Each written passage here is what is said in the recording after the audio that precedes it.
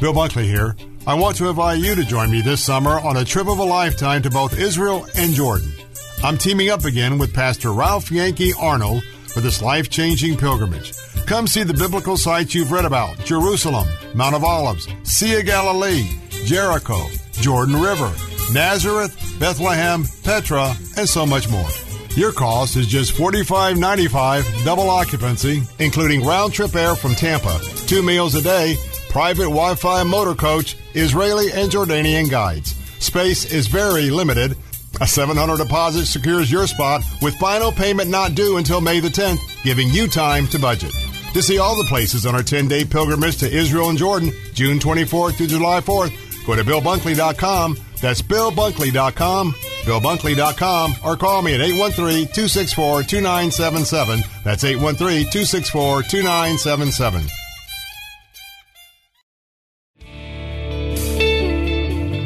Born to die, that he might give eternal life, that I might live and turn my darkness. I want you to take your Bible and turn to the book of Matthew and chapter 27, verse 35. And they crucified him, parted his garments, casting lots, that it might be fulfilled, which was spoken by the prophet. They parted my garments among them, and upon my vesture did they cast lots. And sitting down, they watched him there, and set up over his head this accusation written, This is Jesus, the King of the Jews. There were there 2 thieves crucified with him, one on the right hand and another on the left. And they that passed by reviled him, wagging their heads, and saying, Thou that destroyeth the temple and buildeth it in 3 days, save thyself. If thou be the Son of God, come down from the cross. Likewise also the chief priests, mocking him with the scribes and the elders, he said, He saved others, himself he cannot save. If he be the King of Israel, let him now come down from the cross, and we will believe him. He trusted in God, let him deliver him now, if he will have him. For he said, I am the Son of God. The thieves also, which were crucified with him, cast the same into his teeth. Now from the 6th hour there was darkness over all the land from the 9th hour. And about the 9th hour Jesus cried with a loud voice, saying, Eli, Eli, lama sabachthani, that is to say, my God, why hast thou forsaken me? Some of them that stood there, when they heard that, said, This man calleth for Elijah. And straightway one of them ran and took a sponge, and filled it with vinegar, and put it on a reed, and gave him to drink. The rest said, Let be. Let us see whether Elijah will come to save him. Jesus, when he had cried again with a loud voice, yielded up the ghost. Now look there in chapter 28. Chapter 28, verses 1 through 6. In the end of the Sabbath, as it began to dawn toward the first day of the week, came Mary Magdalene and the other Mary to see the sepulchre. And behold, there was a great earthquake, for the angel of the Lord descended from heaven, and came and rolled back the stone from the door and sat upon it. His countenance was like lightning, and his raiment white as snow. And for fear of him the keepers did shake, and became as dead men. And the angel answered and said unto the women, Fear not ye, for I know whom ye seek, which was crucified. He is not here, for he is risen, as he said. Come, see the place where the Lord lay. So Christ was crucified. He was buried. He came back again from the dead. I talked to a man the other day right here in the office, and he said he believed the Bible. I said, You believe Christ died on the cross and paid for all the sins of the world? Yes, I do. Do you believe he paid for all of your sins? Yes, I do.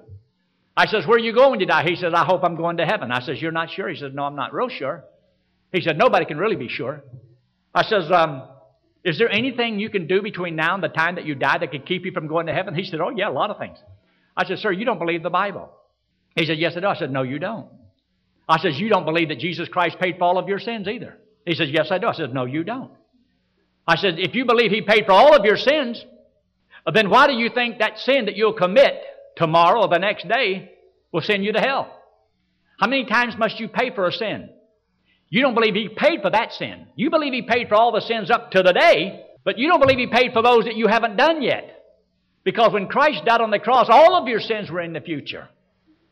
You know what? He got mad at me.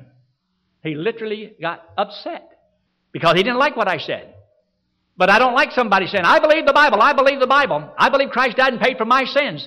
Sir, you do not believe that. You don't believe it.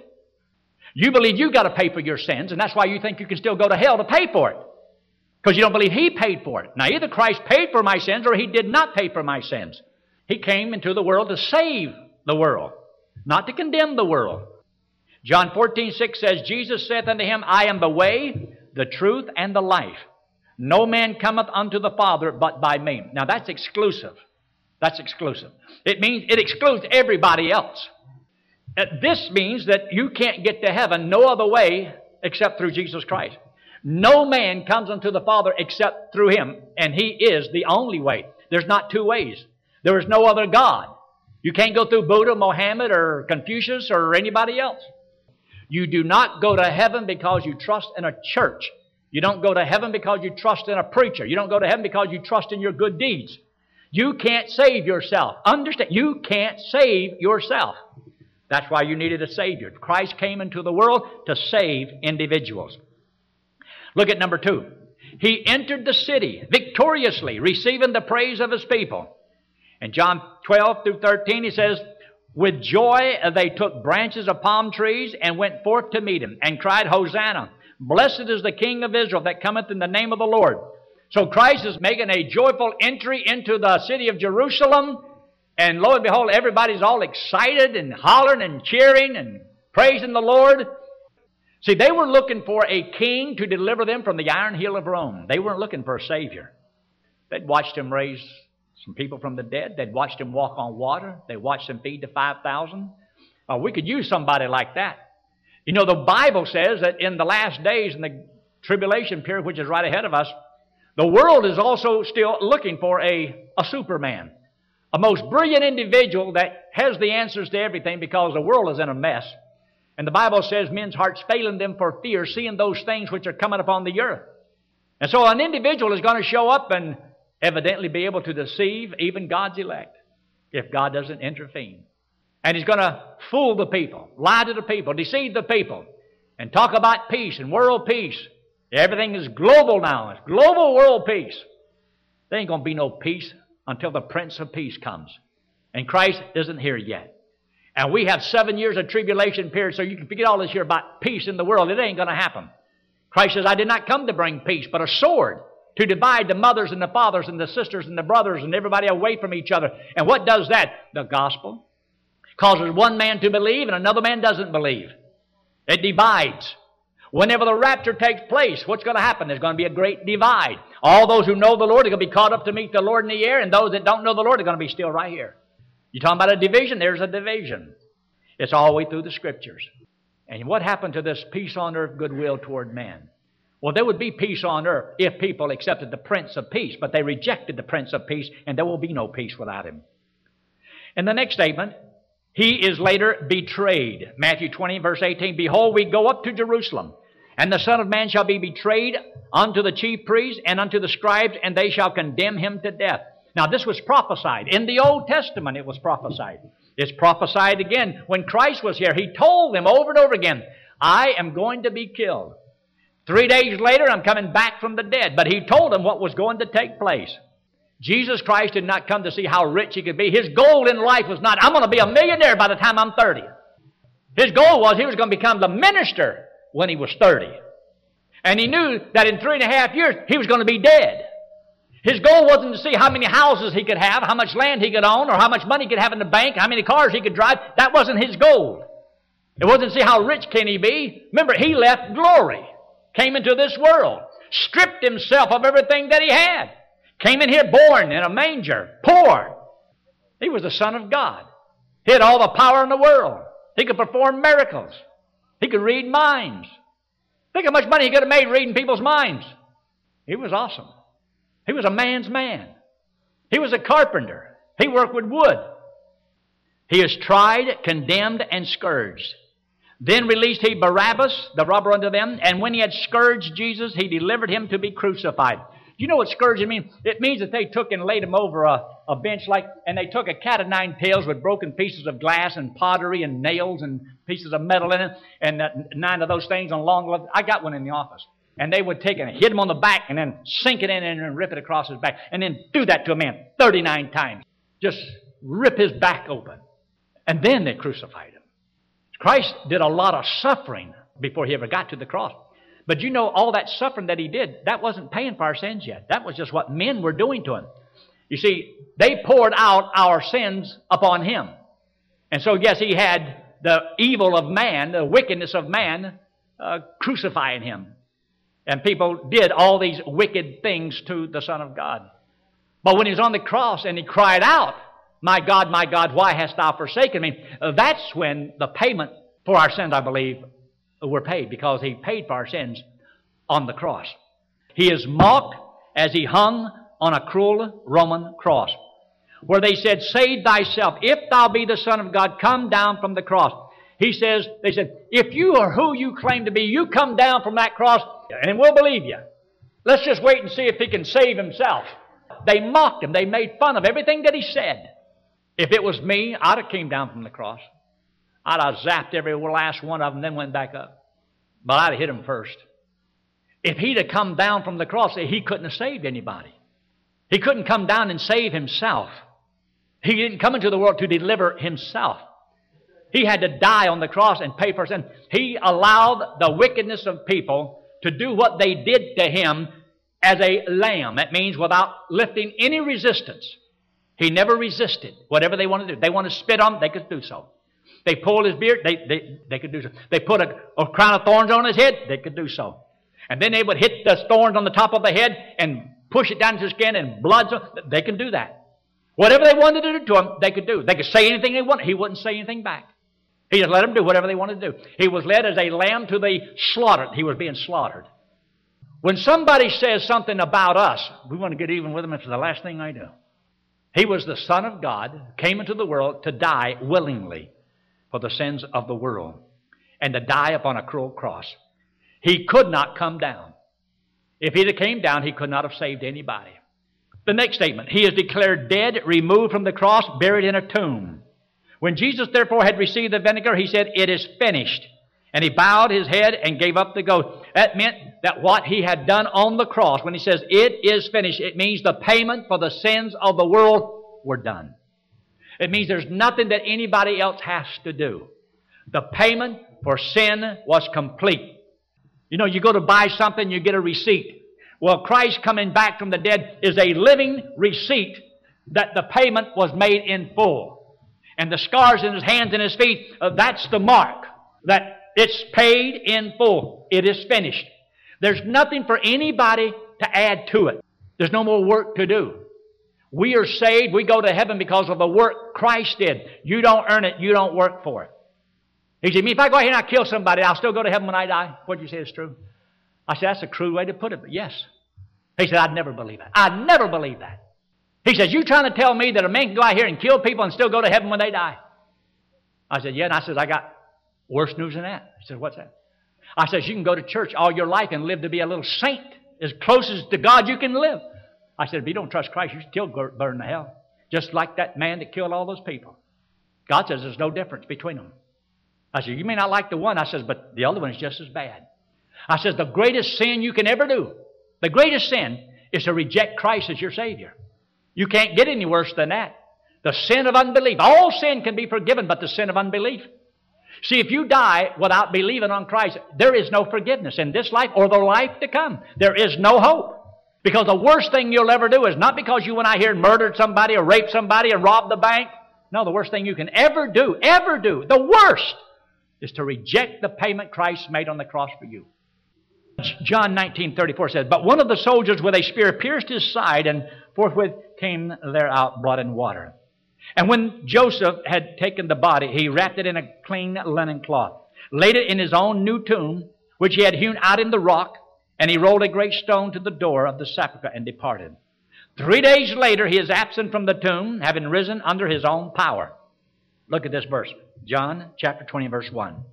The first day of the week cometh Mary Magdalene early, when it was yet dark, unto the sepulchre, and seeth the stone taken away from the sepulchre. And he, an angel, said unto them, be not affrighted, ye seek Jesus of Nazareth, which was crucified. He is risen. He is not here. Behold the place where they laid him. Christ came back from the dead. Christ is alive. He is in heaven, and He has eternal life as a gift to give to every person that believes that He died for them. Next statement. He is seen, believed on by hundreds, and ascends into heaven. 1 Corinthians 15:6 says. After that, He was seen of above 500 brethren at once. This is after He came back from the dead. So this wasn't something done in a corner. 500 people saw Him after He came back from the dead. This is on one occasion. And then it says, without controversy, great is the mystery of godliness. God was manifested in the flesh. See, Jesus Christ was God. He was God manifested in the flesh. And get what He says about this. This is a tremendous verse, 1 Timothy 3:16.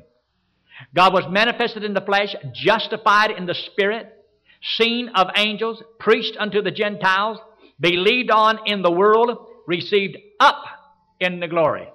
He came into the world, did what He came to do, and left this world. Now He's in heaven. And He has given eternal life to every individual that believes that He did all of that for them. You don't earn eternal life. You don't work your way to heaven. And yet there's a lot of people that go to good, independent, fundamental, Bible-believing, missionary-minded Baptist churches that do not know Christ as their Savior.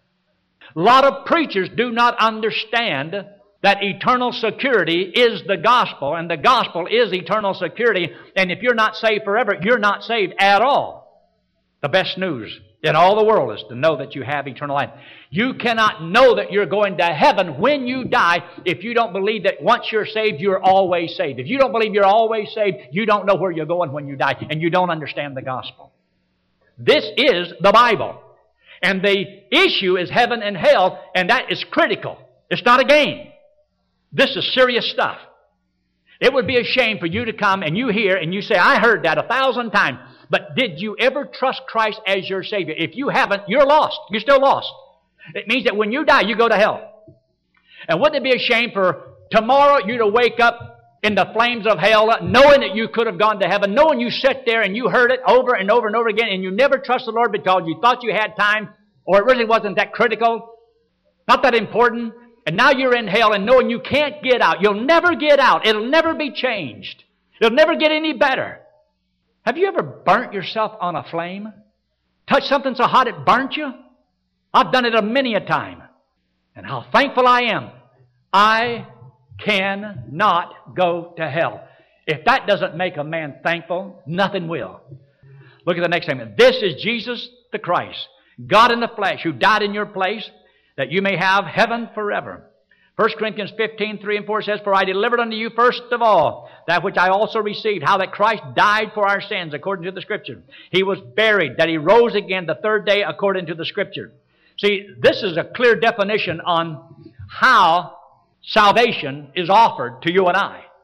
But you can believe this intellectually and not really trust Christ as your Savior. You can say, well, I believe Christ died. That's history.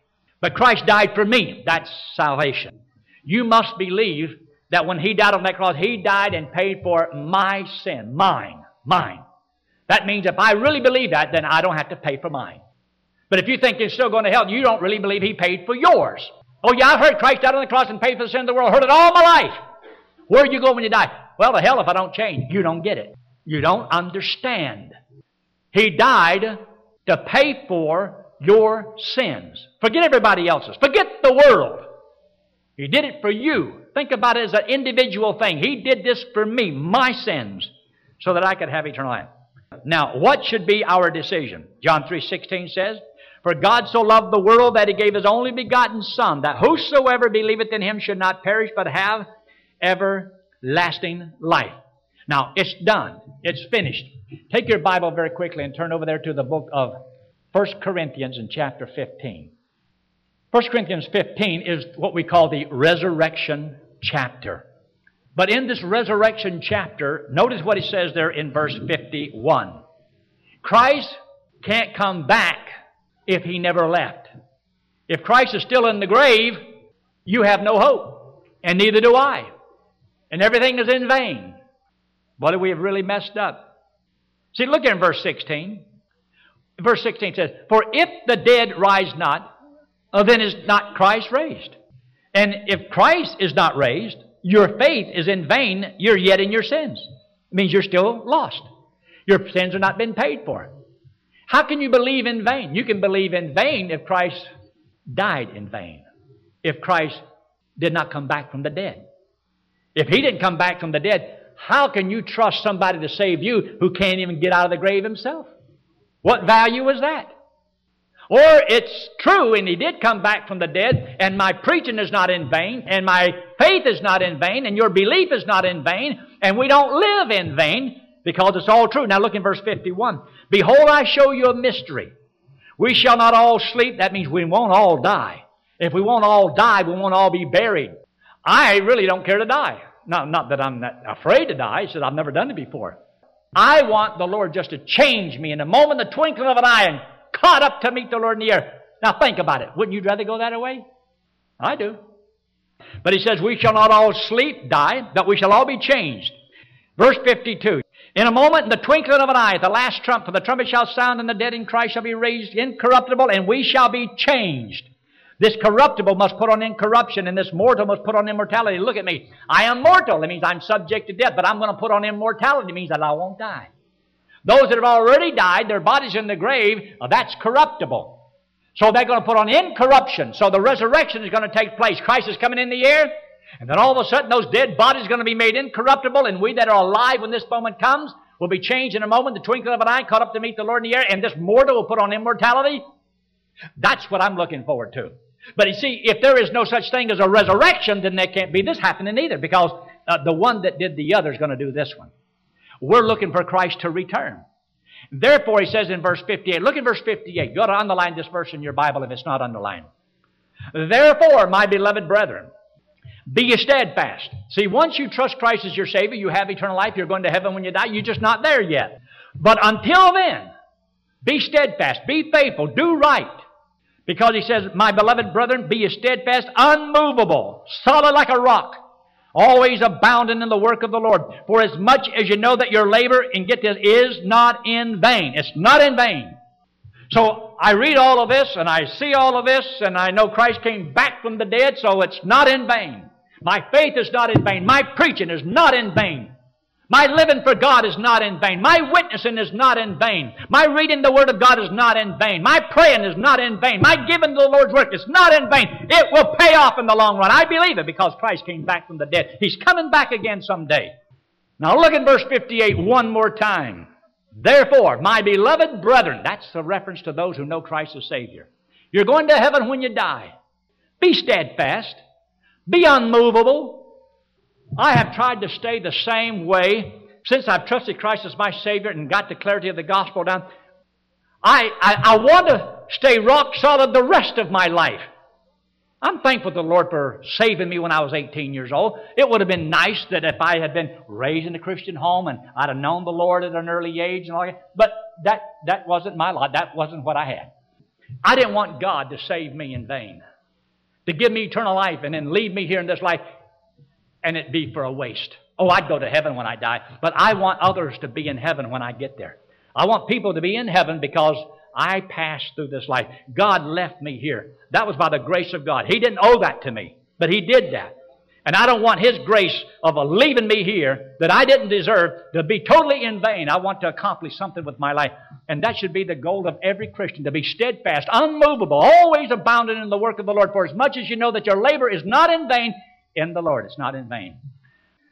Because remember, if you have not trusted Christ as your Savior, you are what? Lost. And if you're lost and you die, well, where do you go? Where do you go? Hell. Now that's not a pretty subject to talk about, but you can't talk about the love of God if you don't talk about the wrath of God. Because you got to see, until you know that you're going to heaven when you die, you'll never appreciate God really loving me. How do I know God really loves me? He saved me from hell. Now look up here. This is you and me. This is sin. We all have sin on us. God loves us. He hates our sin. He loves us. And the Bible says since we committed the sin, we have to pay for it. Since we committed that sin, we're all guilty. we all have to pay.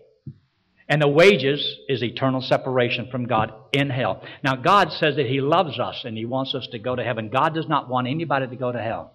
He wants us to go to heaven. To go to heaven, we have to be perfect, as righteous as God. Nobody's perfect. Nobody's righteous like God is. You see, God can't let us in because of sin. So we have to pay for this. And He says that the wages of sin is death. It's not going to church. It's not giving money. It's not praying through and hanging on and let go and let God. You need a Savior. This hand represents Jesus Christ. He's the Lord. He's God in the flesh. Came into the world because He loves the world. He hates our sin because it separates us from Him. I can't get to God. He can't get to me. We can't have any fellowship. I can't spend eternity with Him because of sin. So what Christ did for one person, He did for the entire world.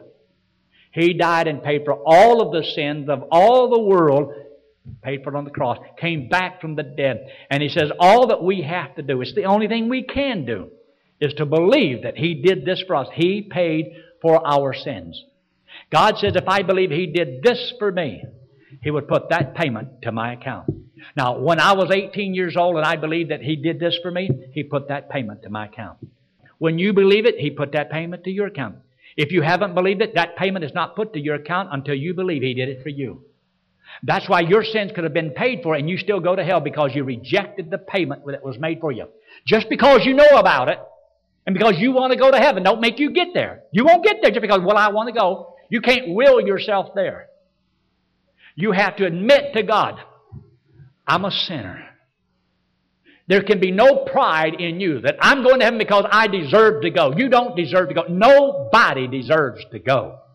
Nobody's good enough to get to heaven. We're all bad enough to go to hell. Only took one sin. But that one sin is enough to keep us all out of heaven. So Christ took the sins, paid for it on the cross. Now, the only way you'll ever get to heaven is do you or do you not? Will you accept Jesus Christ as your Savior? Will you accept this payment He made for you?